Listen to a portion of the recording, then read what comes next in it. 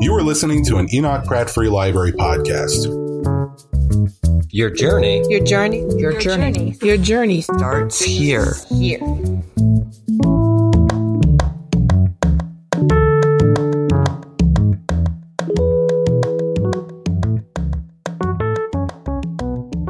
Good evening. Good evening. It is my pleasure to bring you greetings from the African American Department, Enoch Pratt Free Library, staff, CEO, Director of Trustees, and the Board.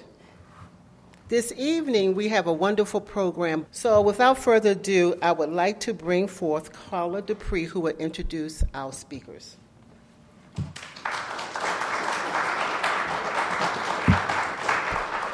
Good evening. Oh, we got to do better than that. Good evening. Welcome. My name is Carla Dupree, the Executive Director of a literary nonprofit called City Lit Project. We are here in partnership with the Enoch Pratt Free Library tonight to celebrate, to honor, to revel in Women's History Month.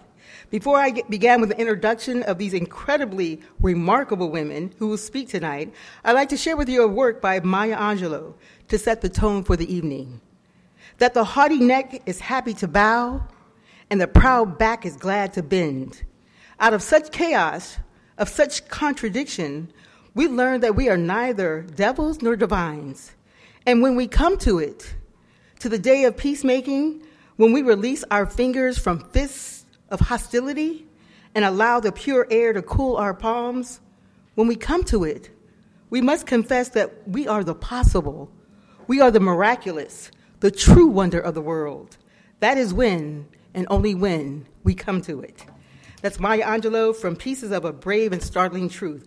Ladies and gentlemen, tonight is a multifaceted treat in 3 mosaic gems of literary prowess. The work you're about to experience will make you leave here with a need to write, if you're a scribe, or desire to read and learn more about these fascinating poets and their literary journeys. In this space, I ask that you leave today's troubles and work worries at your feet. Take in several deep breaths to quiet your thoughts, and take in the words of these fierce poets. Each of them lend a unique take on how we experience poetry. While they may explore similar themes, it takes shape in a myriad of ways. Celeste, Breon, and Damaris come to the world with their own versions of badass. I want you to lean in and listen. I have no idea what the world would look like without our poets to make us see the truth, and who in just a few words will paint an image that you can't unsee or prick a feeling you can't ignore. I don't know what better way to celebrate Women's History Month. Even the titles of their books create a poem. A bound woman is a dangerous thing, with my head unbowed, not without laughter. Tonight, I'll briefly introduce each one of them. They'll share their work, and afterwards we'll have a short conversation, then open up to a Q&A. If there's enough time, we'll ask each of them to share a short poem to carry us home, leaving enough time for you to buy their books and have them signed. Our first guest poet is journalist poet Celeste Doakes, the author of Cornrows and Cornfields, and the editor of the poetry anthology Not Without Our Laughter. Celeste is the University of Delaware's visiting assistant professor in creative writing and co-hosts the podcast called Lit Pop Bang on iTunes. Her newest poems appear in Misrepresented People, Poetic Responses to Trump's America anthology. Celeste is the recipient of a 2017 Ruby's Literary Arts Grant Award for the work she will share with us tonight, tentatively called Gray Matter, about Mary Ellen Pleasant. Most recently, a special issue called Overlook of the New York Times included Pleasant as one of the many prominent, influential Black women who never received an obituary in the New York Times until now. Pleasant, a former slave who became a millionaire and an abolitionist, was said to have lived her life between the lines of legitimacy and infamy, servitude and self-invention. She was no Harriet Tubman. She lived an unconventional life. In her new work, Celeste Doakes turns the light on this woman who was a caution, but indeed a woman who had one of the shrewdest business minds in the state of California. How dare we not know this 19th century Black woman who was powerful and resistant existed. Please give the warmest welcome to Celeste Doakes.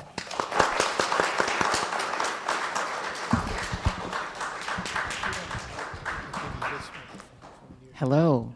Good evening. No, I think I'll stay here. Are all the ladies staying here? We're all staying, maybe not. Okay, so I'm going to say here, first of all, I'd like to thank the Pratt Library, Carla Dupre, for her always fantastic introductions. I think she's the queen of introductions is what I would like to say. And thank all of you for being here on a fantastic, lovely spring day, for coming to listen to poetry and embalming yourselves in our wonderful words here today. So first of all, I would like to say I'm doing 3 poems really quickly. We have a short amount of time. We're going to go 1, 2, 3. I'm very honored to be here with these other ladies, with Lady Bryan and also Damaris Hill today, because all of us have work that address Black femininity and Black womanhood, and I feel like it's great to be celebrating Women's History Month, but also it's really important during this particular time in American history. I feel like as we're cruising towards 2020 and Kamala Harris is going to be running for president, I feel like Black womanhood, in addition to having Michelle Obama as the First Lady, Black womanhood has been put into the sphere, so it's very nice to have writers writing about Black women. So as Carla has already said, my person of interest is Mary Ellen Pleasant. Many of you probably don't know Mary Ellen Pleasant. There are lots of things that I could tell you about her, but hopefully my poems will do some of that work. She lived in San Francisco most of her life. She was an abolitionist. She helped with the John Brown movement. She also did some other suspicious things, like had boarding houses that were rumored to be bordellos or sort of seedy places. So there's lots of things about Mary Ellen Pleasant that are of interest to me, and hopefully I illuminate some of those in my poems. The first poem that I'm going to start with is called Wanted, or In Search of a Cook. And this poem has an epigraph that reads, "When Mary Ellen Pleasant arrived in San Francisco, her services were auctioned off as a cook. She agreed because it was customary for colored women, especially mid-19th century, to serve as domestics, but she had stipulations on hiring. Much like the sautéing of sea scallops, she approached the culinary world gingerly. Knowing a cook's job was a man's game during the gold rush, she stepped delicately onto the wharf. Bids flew in abundance between the splashing of waves. A shout for 200, then for 350. But she held breath as close as kerchief nestled in bosom. She'd eye a hot pan the same way, listening for the oil's first sizzle before placing the mollusks. Sensing when the browning began, she refused all cleaning. Her hands would touch no broom nor wash a single dish. And suddenly, quicker than a spatula's flip, she accepted $500. Now, the rescued bivalve could rest and continue cooking at its own pace, plateside.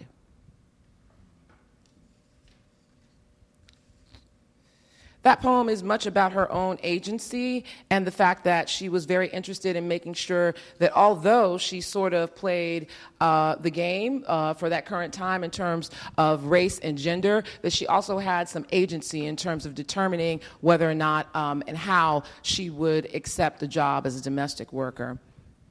This next poem is entitled simply Eucalyptus Trees. Lots of my research, I've been researching for about a year and a half now. Lots of my research, I dig up all kinds of interesting facts about Mary Ellen Pleasant. One of the facts that I dug up is that the eucalyptus trees that she planted on the outside of her home at a certain point became an eyesore for people. And so the city council in San Francisco decided they didn't know what to do with these eyesore eucalyptus trees, right? Eventually, these eucalyptus trees became the Mary Ellen Pleasant Park in current day if you go to San Francisco now. Yeah, right. It's kind of funny, right? The things that became the eyesore, they eventually decided to commemorate as the Mary Ellen Pleasant Park. But I sort of thought it was interesting because of the history of eucalyptus trees and what they give to the world that this would be such a problem for the city of San Francisco. So it also has an epigraph that says, from the San Francisco Chronicle, that says, Mary Ellen Pleasant's eucalyptus trees are still the pride of Octavia Street, but there's not an agency in San Francisco that wants the job of keeping them alive. That's from January 25th, 1974.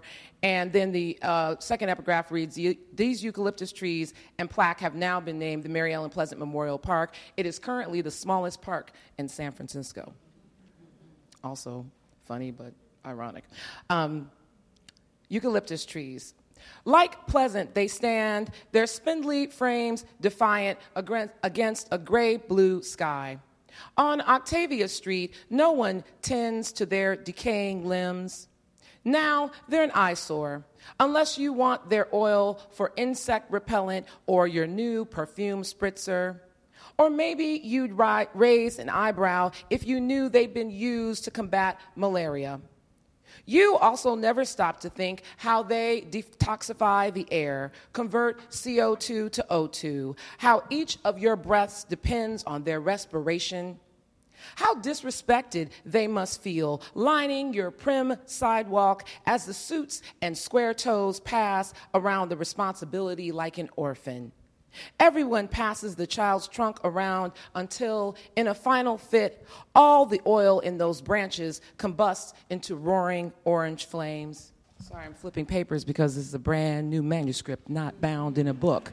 But it is going to be bound in a book in the yes, it is going to find a home, indeed. The last poem I'm going to end up with is a very simple poem. A lot of people don't know that Mary Ellen Pleasant was the first to officially to desegregate streetcars in San Francisco. A lot of people think of the history, especially about desegregation, school buses, as Rosa Parks, right? That's what most people know. She was here on the east side of things. Mary Ellen Pleasant was the mother of civil rights on the West Coast. And so this poem is an imagined conversation or an imagined meeting between Mary Ellen Pleasant and Rosa Parks. I would imagine they have things to say to each other if they could have met. And the poem is entitled, Woulda, Shoulda, Coulda. Standing outside your office, still as a long-leaf pine, I watch as sun slides down an Alabama sky. The air was sticky and sweet and complicated as our first glance. While waiting, the ants were building a hill in your dirt lot. Workers dug out dirt for the tunnel and then carried the debris out front, gently deposited it at the entrance. Damn if they aren't impressive, carefully placing each granule. This work goes on nonstop and hundreds of them dig, working until they quietly find their way forward. So when you finally emerge, I nod, all polite-like, not wanting to spoil the moment. And even though I was officially first in the history books, it's too late for woulda, shoulda, coulda. I understand why they chose you, and today isn't for that anyways. The parking lot empties, the ants continue to labor, and there's no bus or streetcar between us, just black lady smiles slicing the evening air. Thank you.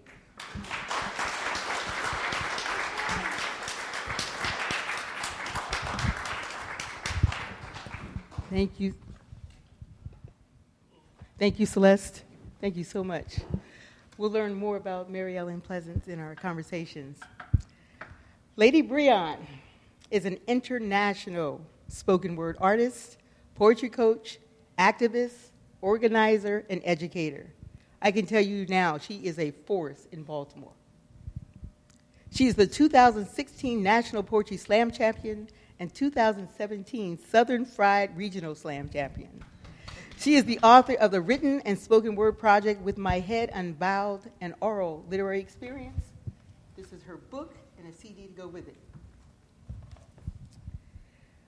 She's on the board of Do More Baltimore and is the cultural curator for Baltimore's grassroots think tank, Leaders of a Beautiful Struggle, a grassroots think tank which advances the public policy interests of Black people in Baltimore, which was just awarded a $75,000 grant from the city. She is here. Yes, that deserves an applaud. Breon wrote an adaptation of Antigone for Center Stage.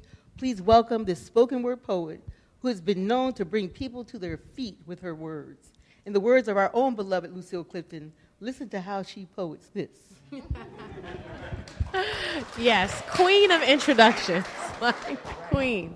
Yeah, thank you so much for that. So The poem that I want to start with is entitled Fraternal Twins. It's a spoken word poem, so I won't be reading it from the book. But I want to start with this poem because one of the things that was mentioned in that awesome bio, makes me sound better than I feel most days. No, just kidding. Is I'm currently working on a project to create a Black arts and entertainment district along the Pennsylvania Avenue thoroughfare in historic West Baltimore. Thank you. And so that $75,000 grant actually wasn't for LBS, but is for the seed funding for that Black Arts and Entertainment District. And throughout the last year, as we have been working on the project, there have been many individuals who ask why Pennsylvania Avenue, right? Like why that area? And I have to remind folks that not only does Pennsylvania Avenue have a longstanding historic presence in Baltimore as it relates to arts, cultural production, and entertainment, but also Baltimore City has to do a better job of supporting Black Baltimore, right? And, some folks don't understand that there's a difference. And, in the art sector, there are whole cadres of folks who are crowded out and don't have access in the ways that, other folks do. And so this poem is actually written about that dynamic of the two Baltimores. Dr. Lawrence Brown would call it the white L versus the black butterfly. And so I want to start with that poem, Fraternal Twins. Baltimore is like a set of fraternal twins, conceived as one, birthed into two, separated by a difference in characteristics. Don't believe me? Well, check the census, because half these neighborhoods been black and poor since Nixon was president, and it's crazy. In 68, they put a bullet through a king's dream, and in the streets were riots. 2015, a gray man is made a memory, and again, riots, because America is still on a predominantly dark meat diet in this city. There are multi-climate conditions, concrete jungles, food deserts, fire hydrants are misting while resources run low. But behold, an oasis of plush green trees and rolling parks exist in the land of condos. Just look at the windows if you want to see pain. The rich, no curtains, because they would never cover. The poor use brown plywood as a cover, and you can hear the cricket-filled silence or police sirens bouncing off the walls of project housing, mansions in Guilford, vacants in Gilmore, manicured lawns or weeds growing between the cracks of callous sidewalks. It's 2 a.m. And on one side of town, you'll find a white woman jogging, a taut leash around the neck of her miniature schnauzer, Sophie. On the other side of town, you'll find blue lights, cop lights, floodlights, cell phone lights in the hand of a young brother on the corner trapping, while the low light of hope is ever dimming in John Hopkins medical campuses, forever sprouting, touting, revitalization smiling through crest white teeth, while the rotting teeth of the poor can feel the ache of gentrification in their dilapidated communities, decaying like cavities. But coffee cafes foreshadow a root canal for pennies. They'll uproot a mother, father, and child, then put colorful paint over a graveyard view. Just ask Greenmount what a Station North will do. Lead particles in the H2O or outdoor water fountains always aflow. Bike lanes or crater moon-sized potholes. Fiends penguin wobble to a street side lean, or prescription addicts with paychecks that keep habits fully functioning. There are some communities with flower shops. Others have floral memorials commemorating homies that got popped. Tennis shoes on light poles to uplift fallen souls. Still can't see the distinction between two twins cocooned in the womb of the belly of the beast. It's easy as counting 1, 2, 3. Just count the liquor stores. Count the liquor stores and churches versus dog parks, guarded fences, and organic markets. The tale of two Baltimores is not a secret. There are just some who are too privileged to ever see it. Thank you.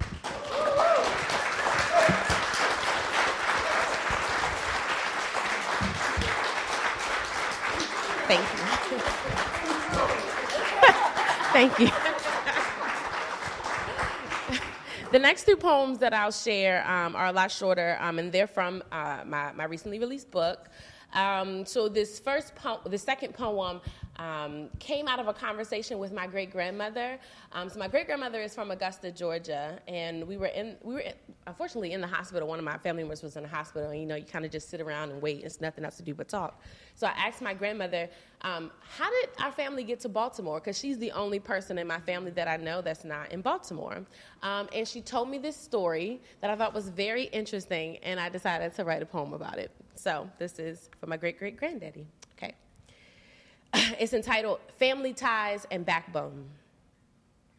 Augusta, Georgia air thick, with Savannah waters, heat bubbling on the corners of immediate sky, trucks congregated, 16-wheelers stalled, scales as checkpoints searching for contraband. While waiting, men would drift from steering wheels to gin mills swallowing with the weight. Many returned to inch along their broad tires, to weigh. Some delayed instead, stirring their drinks a little longer. A southern man's skin grows flush with irritation as a brown man prolongs his sip, the audacity, holding up the line. He irately tells him so with words that forgot the brown man was a man.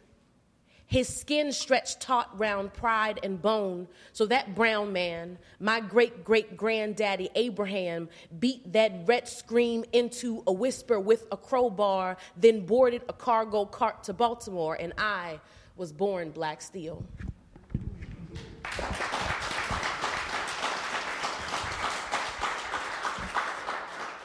This last poem that I'm going to read is entitled, I Don't Think I Believe in Love. I am not sure that I believe in love. I have seen the way the oak saplings love the breeze while swaying to the harmonies of chirping orioles that flap and love their song.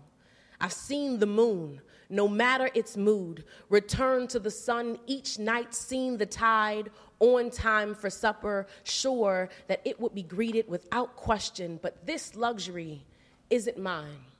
The radio bellows instructions on how to fall, but there is a certain caution tape in my bloodline, a certain warning in this collective kinship, a heeding in my history. A Mississippi homestead taught siblings how to lose one another. That water is forever, that downriver is eternity, that family trees are for white folks and coloreds are just leaves blowing in the breeze, taught mama not to know her children, trained her ignorant to the nape of a lover's neck or the kindness of a collarbone, made names never mind and connections of no concern, so love becomes a risk I do not have time for. An Alabama plantation taught man that boy is his name, not enough is his place. Badges taught inner city boys that innocence is not a get out of jail free card, that surrendering hands will not shield bullets, that skin is magnet for fear. Hospitals taught wombs that they are experiment, that taught genitals that they are specimen, taught patient dark in hue how medicine will appreciate you in death. I want to believe in love, but history teaches that love may not live long enough to love me in return. Thank you.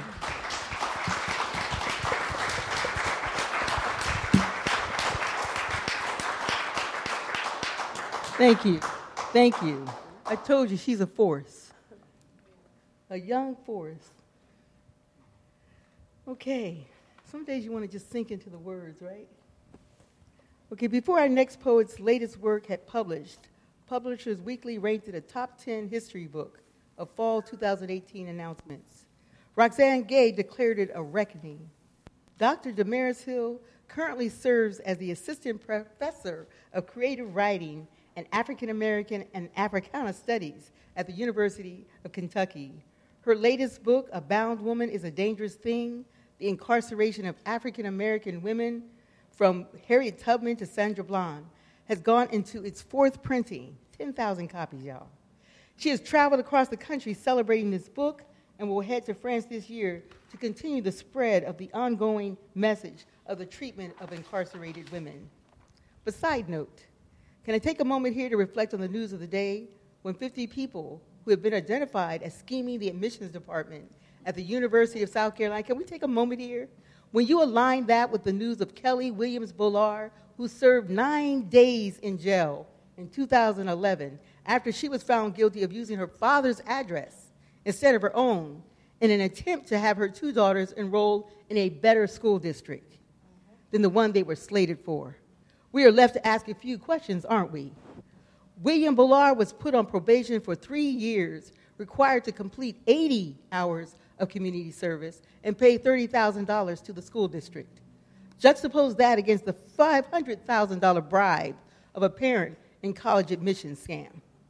It says a lot about any mother wanting the best education for her children. It says more about what black women bear to have the best for theirs in this country that will not. It says more about black women, It says more about what black women bear to have the best for theirs in this country that will never understand their worth. So yes, incarcerating black women remains alive and well today in America. That's why we need works like Abound Women, so we can serve as witness and change the narrative of how these women are seen. Damaris Hill's latest poetry collection reads like a love letter to women who've been held in bondage, bound by oppression, or who forced the limits that society placed on them. The Sentencing Project, an organization that is a leader in changing the way Americans think about crime and punishment, states that between 1980 and 2016, the number of incarcerated women increased by more than 700%. Damaris' work addresses some notion of that.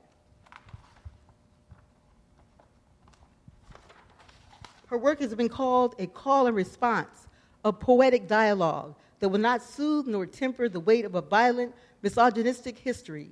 Her work represents the voices of African American women over the past 150 years, inspired by the work of historian Kali N. Gross's book, Colored Amazons. Ladies and gentlemen, please welcome Damaris Hill.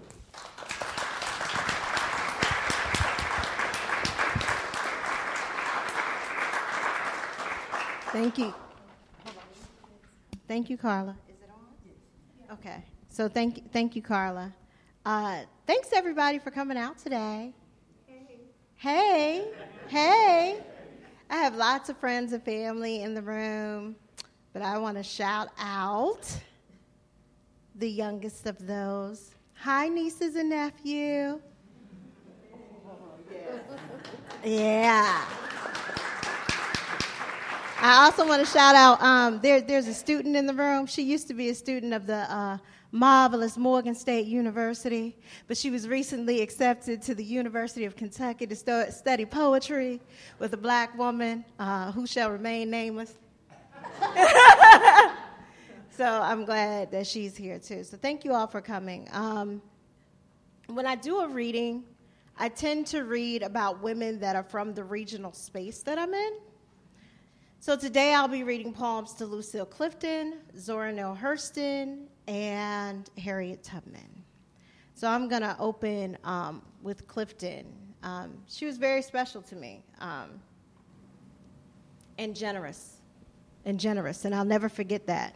And even in her transition, she keeps passing friends toward me, and other people that knew her well, that I'm meeting in her afterlife that are friends with me as well. So this poem is called In the Garden, and it's an echo poem from Miss Clifton, and it's based on one of the poems that she wrote. In this garden of marble and men, I swivel slowly in. I am some clay-faced Janus, following the drums of your tongue. Did you know? These halls are prone to echo. God is dead, yet the walls are greedy for confessions. Your words mirror my truth. Forgive me. My voice is a tapestry of tacks, trying to wear the skin of your hymns.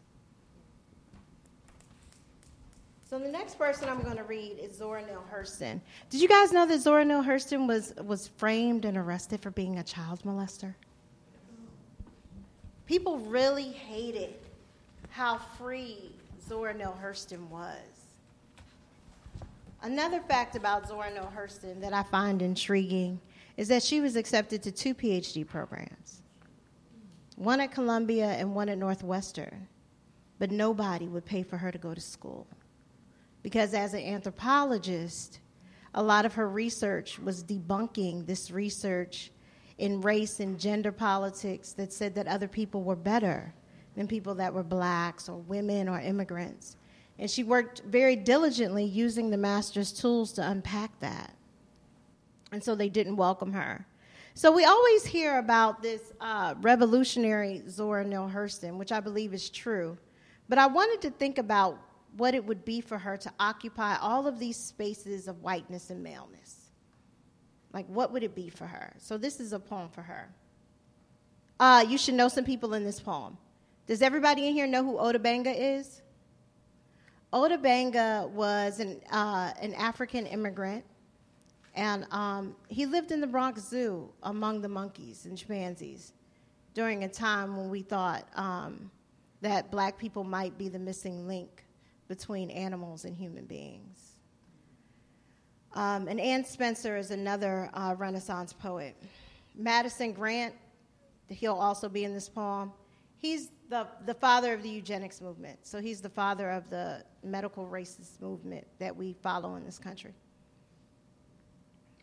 Before the Bronx Zoo, Ota Benga boarded a ship, flipping a fish scale like a coin. The first shiny thing he'd seen since his family was murdered. Leopold's soldier still carries the finger of Benga's daughter in his pocket to ward off evil. Remember him? The man in with the monkeys? Who can forget the way that Benga grit his teeth? They resembled claws. And Zora reads of him caged in the zoo the same year her mother becomes a ghost. Thick and wet with memories, Zora has a hard time keeping still. From Morgan in Baltimore to Howard in the district to Barnard in the Bronx, Ota Benga haunts her. In slides her rituals, the folding of news clippings in with her lunch, reading the creases, the mysteries draped in her palms, this odd communion. The cradles of hell always take the shape of a woman's lips. Using a looking glass made from a martini, Dr. Madison Grant traces Zora's square jaw.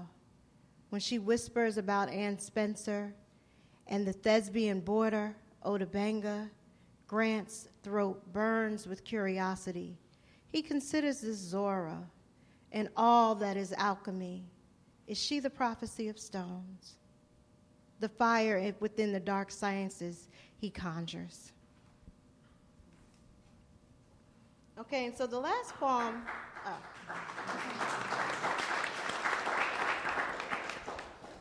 Thanks. Okay, so for those of you that don't know me, I don't follow the rules very well, and I like to play really, really hard. So a lot of what you see in this book, a lot of the poems, I am playing very intently and very intensely. And this poem to Harriet Tubman is one of the ways that I play. And so what I mean by play here is that this poem is in the form of a triptych, which means there are 3 columns, and each of these columns can be a singular poem, but I've also spaced the lines. And I've written this poem very specifically like this because Harriet Tubman could never be found. She could never be found. So Harriet Tubman, we know that she was an ecologist, a type of environmental scientist, a general. She also founded a nursing home for black people, pre-emancipation, that she retired her parents in. And it's also important to know that in this book, throughout the book, I talk about Harriet Tubman and Assata Shakur as Elijah figures. Everybody know who Elijah is in the Bible? See, I'm not really that good of a Christian, but there's a lot of Christians in my family. You know, I'm a different kind, though. I'm a different kind. I'm the kind that's going to make heaven more inclusive, and I'm going to make sure that we get trap music in. I'm going to make sure, like, that's my job.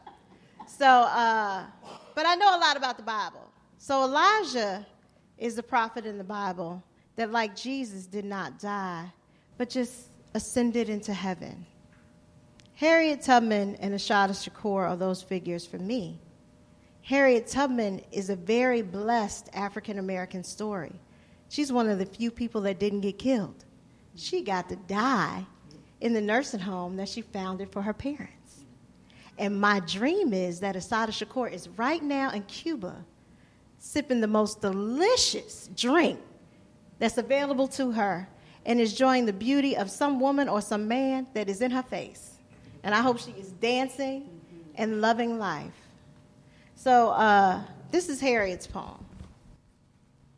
And it can be read in any direction starting from any point on the page. So I'm going to read it in a traditional fashion, and then I'm going to read it in an experimental way. Harriet is holy. Lick a thumb, hold hands to the wind. What is it about water, women? Take me, Miss Tubman, in tow. Her instructions make my mark.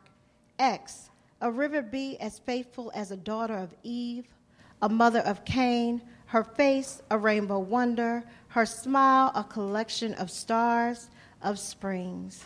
Between water, between women, be no mysteries. I know of no man that stands waist deep and wet in these crossings. Mossy riverbeds like braille fold in her feet. This woman needs these sweet waters in her palms. Thousands call her Moses. Ask the stars. Even Jesus needed a John the Baptist with arms wide. Her, she in the intersections. She be revolver and rescue. All right, now I'm going to read it in a trickster way. I'm going to read it in a trickster way and make her, invisible on the page. Hi, peoples. All right. She be revolver rescue with arms wide. Ask the stars, thousands this woman needs. Mossy riverbed stands between water, between women. Her smile, mother of Cain, a river bee. Her intersections make. What is it about? She in the intersections. A John the Baptist. Her Moses in her palms, fold in her feet. These crossings I know of no man. Of stars and of springs, a rainbow wonder, a daughter of Eve. X, take me, Miss Tubman, in tow. Hold hands to the wind. Her, even Jesus needed. Call these sweet waters like braille, waist deep and wet in. Be no mysteries, a collection. Her face as faithful as my mark. Water, women, look at them.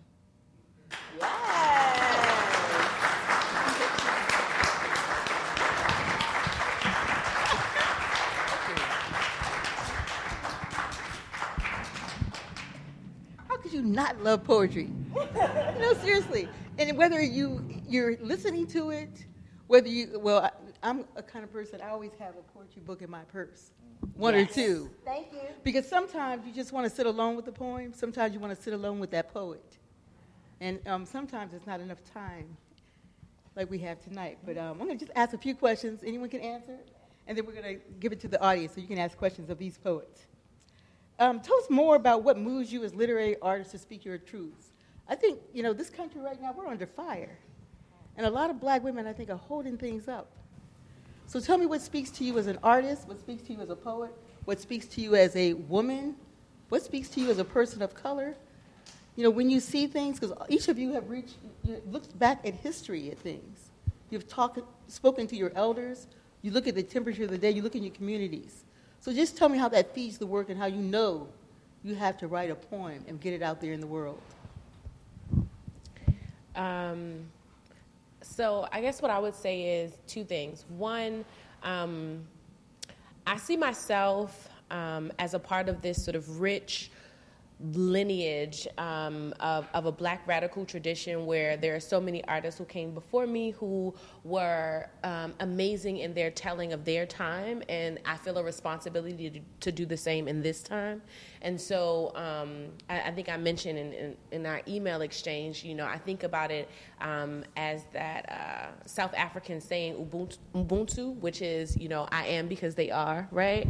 And so that's the way that I see myself as an artist. And that's the way I try to exist as an artist, like sharing the truth connecting with the past and also speaking towards the future that I want to see. And, for me, I also think about a quote that Toni Morrison said, which is that something along the lines of she wrote the book she wanted to read, right? And so for me as an artist, right, and I see myself kind of as an artivist, right, at this intersection of art and activism, I'm also writing the work that I would have wanted to read. Like, you know what I mean? Like, I'm saying the things that I think are important and I want the young sisters that are coming up after me to have for themselves. Thank you, Brianna. That's so important to tell the story that needs to be told. One, because we never know who's listening. And we never know what young person picks up that poem, picks up that book and says, wow, I see me. So thank you for that. Celeste, answer that question, please. You want to go, Celeste? You want me to go? I can go. So I totally agree with everything Lady Breon said. But I also want to add, Toni Cade Bambara said that every silence that you don't speak becomes a lump in your throat and a tumor in your stomach. And I believe that to be true. There's another affirmation that's similar to that Audre Lorde says that your silences will not protect you. But my favorite manifestation of this, of course, is Zora Neale Hurston. And she said, if you do not complain when your enemies, something like that, if you do not speak when your enemies hit you, they will kill you and say you loved it. Right? And I believe all of those things to be true. There are enough things trying to limit me. I should not be policing myself. And, a part of that ethic is also, I've seen this on a T-shirt. I don't know who said it first. I'm going to curse. But, yeah, I almost made it. I almost made it through. But do no harm, take no shit. Do no harm, take no shit. So I don't do harm to others, but I'm not going to allow anybody else to do harm if I'm standing there silently watching people become victimized. That's not really my game. And if I intend to exist on this earth, the least I can do is invest in that level of safety. So, yeah. And I think I look back in history because I had to figure out how to do it better. Like, we have new challenges here, but I'm not surviving anything that my ancestors haven't already been successful over. Yeah, so they left the Cliff Notes. So I'm going back to check, cross-reference, and 21st century 'em. There you go. Yeah. I don't have anything really. I don't know if this is on. Hello. I don't really have anything to add. The ladies haven't already said. I keep telling my students, Black women's history is American history. LGBTQ history is American history. Immigrant history is American history, right? So I think it's really important that people don't feel like just because we're telling Black female stories that they're not important or instrumental to the history of America, right? They're foundational. They are wrapped inside of what America is. So I think the ladies have already articulated some of the things that I feel, the reason why I write poetry. For me, I never saw my story as a young Black woman growing up in the Midwest. I never saw that articulated in anyone other than Gwendolyn Brooks, who was one of my heroes. So, when I grew up and read her, I thought, gosh, there's a woman out there that's talking about Chicago or, the Midwest. And so I want to do that very thing. But I think you sort of start from home and you move outward, right? And I think Damaris's book, which is fantastic, I'm working my way through it, which is a fantastic rendering of history of Black women in America. And if you don't know, you should check it out. I mean, it really is. From Assata Shakur to, as she said, Lucille Clifton and Sonia Sanchez, and all of these fantastic people are in this book. But it's so timely and it's so appropriate that we're reading this kind of work right now, right? We've seen this. I'm not. Again, it's not a chance to slight black men, but we've seen so much of this history done for black men, and it seems like for black women, even now in the hashtag Time's Up or the hashtag Me Too movement, we're finally getting women's stories out in the open. So I think this moment in time in history is really very important, and I'm very happy Damaris's book comes out before mine will, because I can reference it and say, look, someone else has already done the history. I think in order to go forward, you have to examine history. So I think that's what we all are interested in doing in one way or another. Absolutely. We are all looking at history tonight. Okay, so we have a lot of writers in the room, okay? So I need you ladies to tell me what it looks like in your creative process of getting a poem from here, your heart, to here, the page.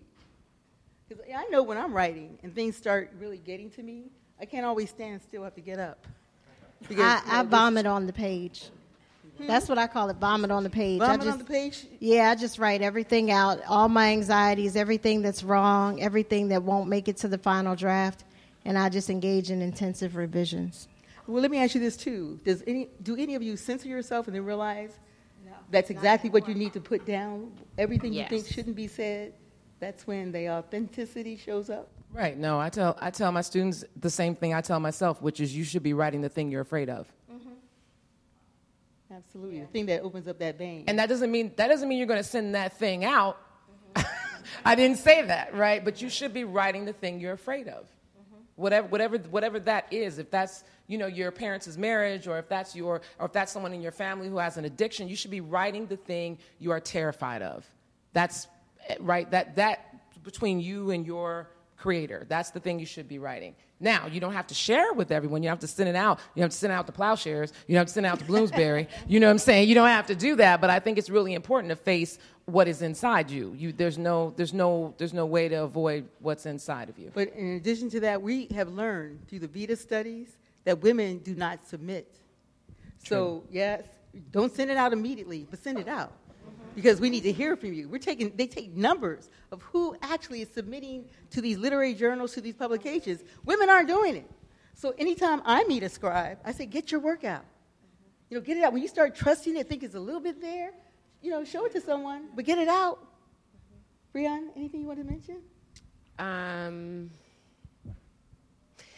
I am the person that probably censors myself a lot, and my writing process is really, really slow. So my professor's sitting over there, and he walked in, and he said, I hope I'm going to hear something new. And I just bust out laughing. You are not hearing nothing new. So my writing process, it is slow and painstaking, and I think that the thing that gets me writing the most and exciting the most is when there's an opportunity to perform or compete. I really, really love spoken word and being on the stage, and so there's something about the auditory experience. Yes. And so sometimes I take unfinished poems to stage often, actually, and that helps me to get through to the end of that poem, or it sometimes births a new poem. But I don't know, it gets difficult, and especially because, I'm out here trying to create whole new things, making time for art just becomes really difficult. Well, I can say this. I've seen this young poet for years,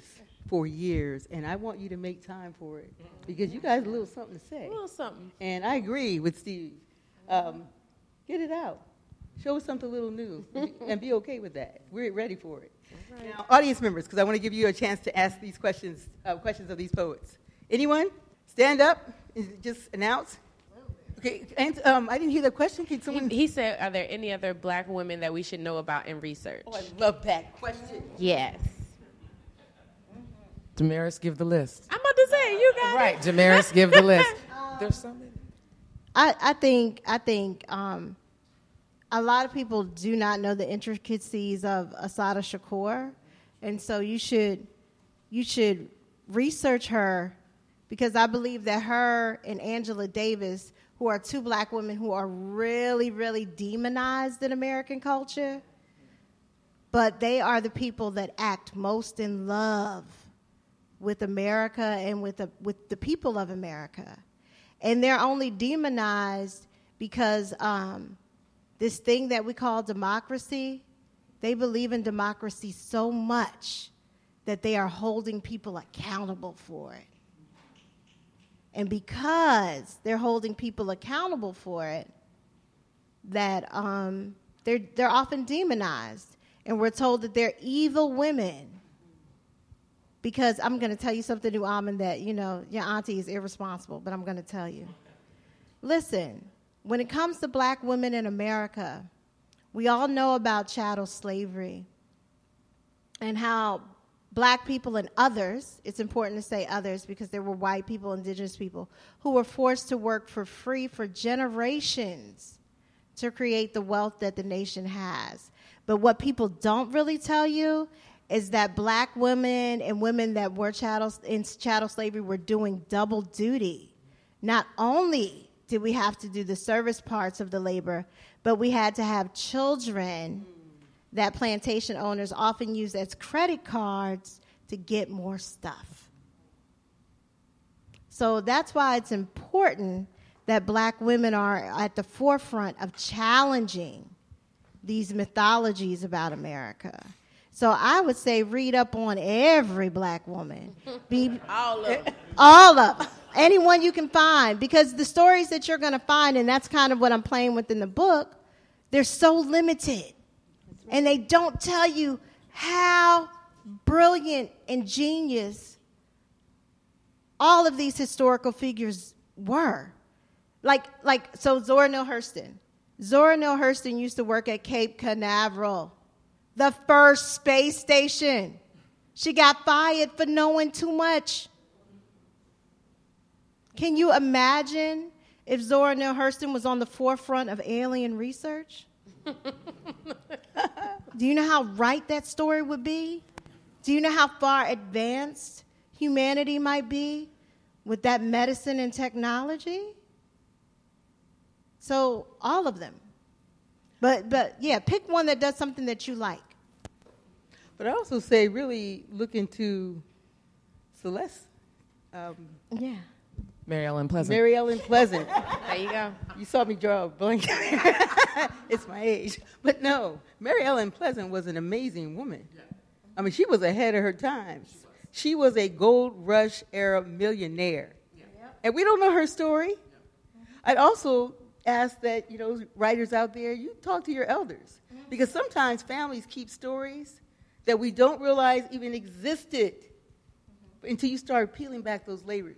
Those 85-year-olds in your household, start asking them questions, and they'll tell you things. Yeah, and I would just like to add, it's not necessarily that black women have to be idolized like they're perfect. I don't really believe, black exceptionalism is a thing, but also that, a character like Mary Ellen Pleasant is of particular interest to me, because she is kind of a trickster. She's an individual who was definitely interested in advancing the slave movement, right, of her time, but she also was a person who was not perfect. She was a person who invested in all kinds of business endeavors. She used her women often to find out secrets so she could trade them for business organizations. She was very slick and very savvy and very smart, right? And I think that most women who have amassed any fortune in America, including probably Oprah, I don't want people to at me. Don't at me. It's like the Beehive. You know what I'm saying? I don't want people to be mad at me, but I'm sure people even like Oprah have to be very slick and very savvy. I was very interested in Mary Ellen Pleasant because I think she plays both sides of the coin,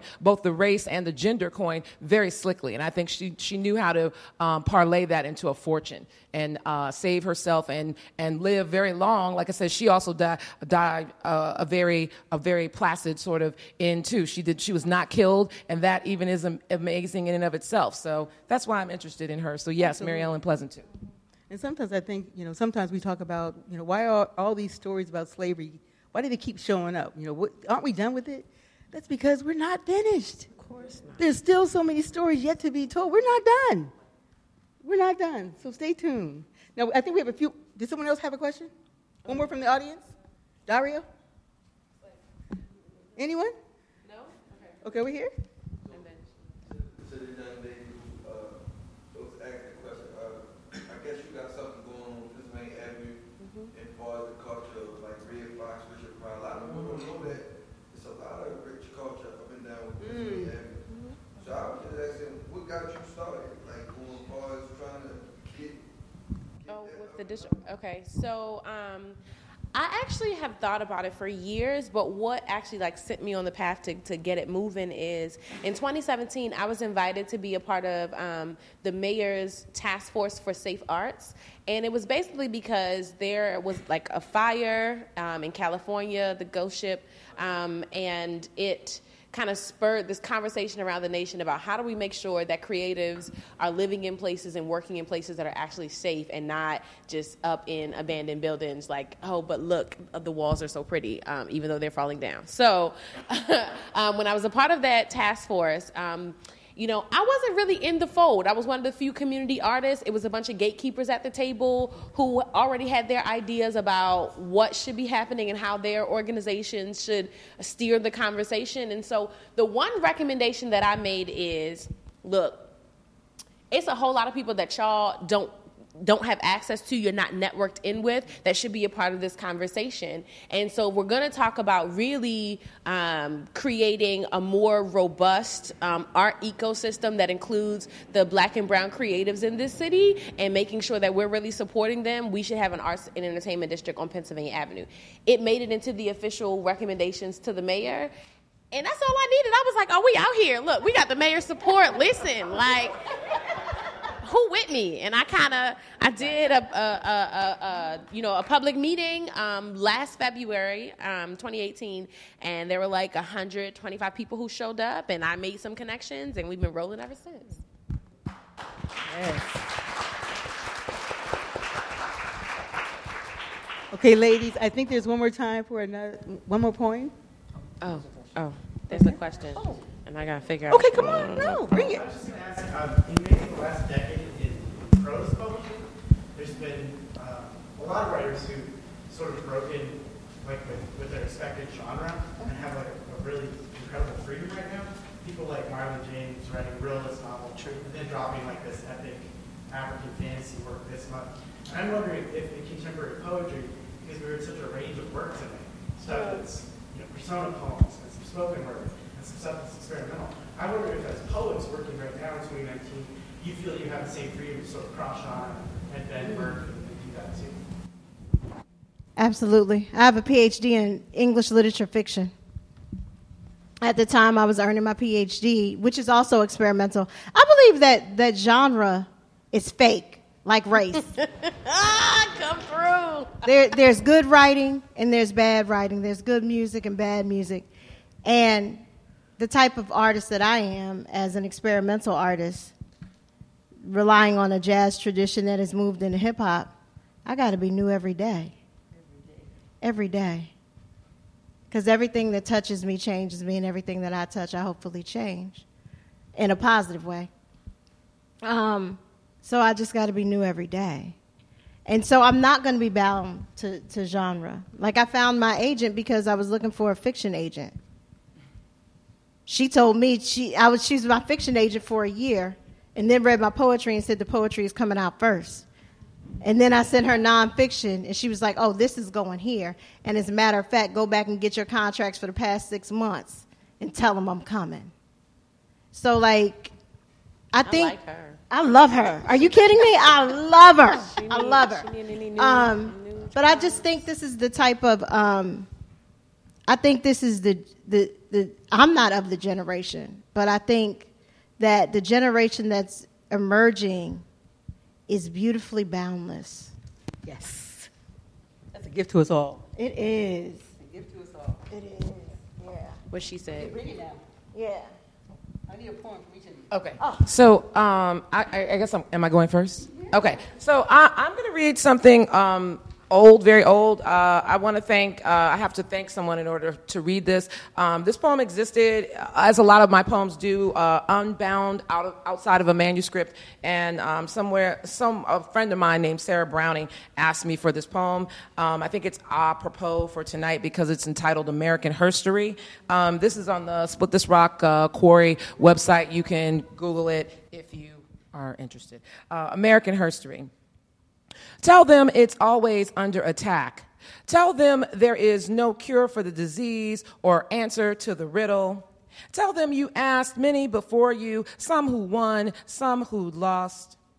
Tell them you consulted Asada, Roe versus Wade, Harriet and Jocelyn elders to no avail. Her words on contraception twisted into a bitter pretzel, the bits broken off and used to destroy her.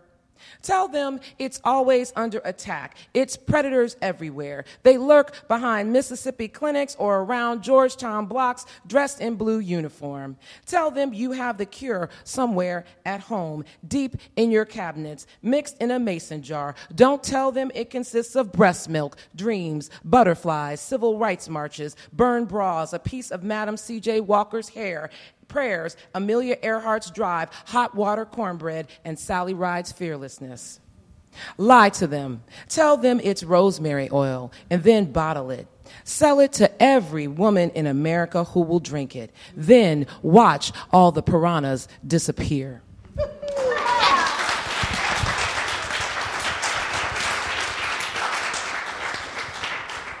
Okay. I was trying to decide what poem to read. I think I'm going with this poem entitled More Blocks. It was written in response to a Natasha Trethewey poem about, in which she was talking about leaving Mississippi. Yeah, that part. It's entitled More Blocks. At times it seems the concrete won't let you leave. Every corner cements your feet the way they did your fathers. Your mother sits on the stoop, counting the sirens. Stray cats wander as you remain caged. They purr in the bliss of 9 lives while your time drips away like frozen cups on summer days in the city. Try this. Leave today. Careful not to forget where you came from. Step past the cracked alleyways. Do not wave goodbye to the winos. Empty bottles will not remember your departure. Do not let vacants make a home out of you. Your pockets are empty, but making something out of nothing is all you know. Nod to the flickering lights, the crumbling brick. Avoid falling into potholes along the way. Get on the first set of wheels leaving the city, because there is more than 10 blocks in this world. Bring only your ambition, the hustle bred inside of you. And when you return, there will be a street memorial of teddy bears and hardened tears, framing the faces of expired friends and the person you once were.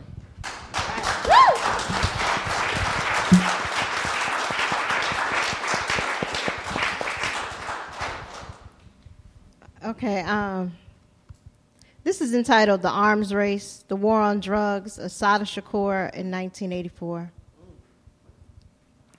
Ronald Reagan never converted. He remained an actor.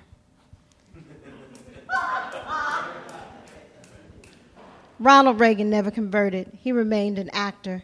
He grinned and said the arms race was over and pushed a wooden nickel into public lunch programs. Desperate to caress the sweat of the rainbow, he huffed his knuckles in the clay. A wish for your power. Your aura is a prism, a space where colors refract and bow, obliging your every gesture. He can't forget it. You do the impossible. Weave unity in the bands of a crescent. You are his obsession, a black mark of beauty on his neck he calls a cancer, a spade in his eye, an uncalculated risk, splendor glowing beyond the streetlights. With your dreadlocks thick and coarse in the voices of children, he will make filaments from your hair. America's most wanted. He musters up a murder, a reason to negotiate. He scales solidarity against your life and divides it by the national debt. Your image becomes the subject of satellites, worshipped by every star. Each of them looms like a lotus flower in your lap.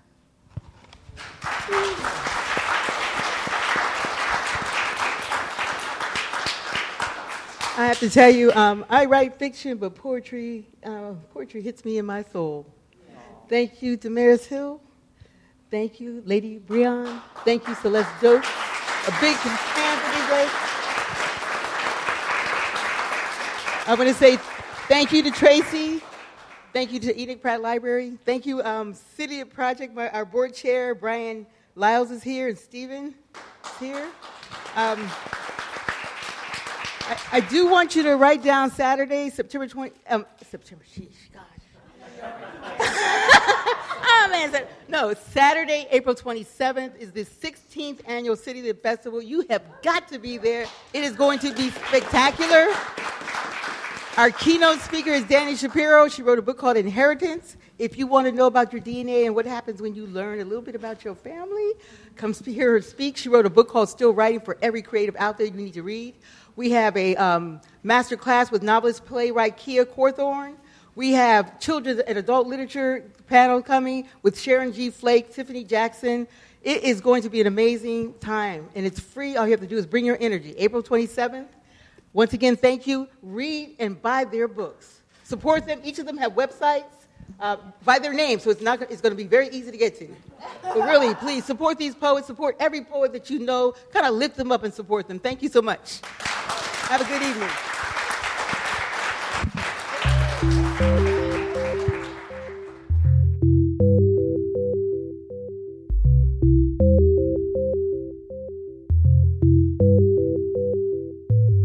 This podcast is a production of the Enoch Pratt Free Library and the Maryland State Library Resource Center.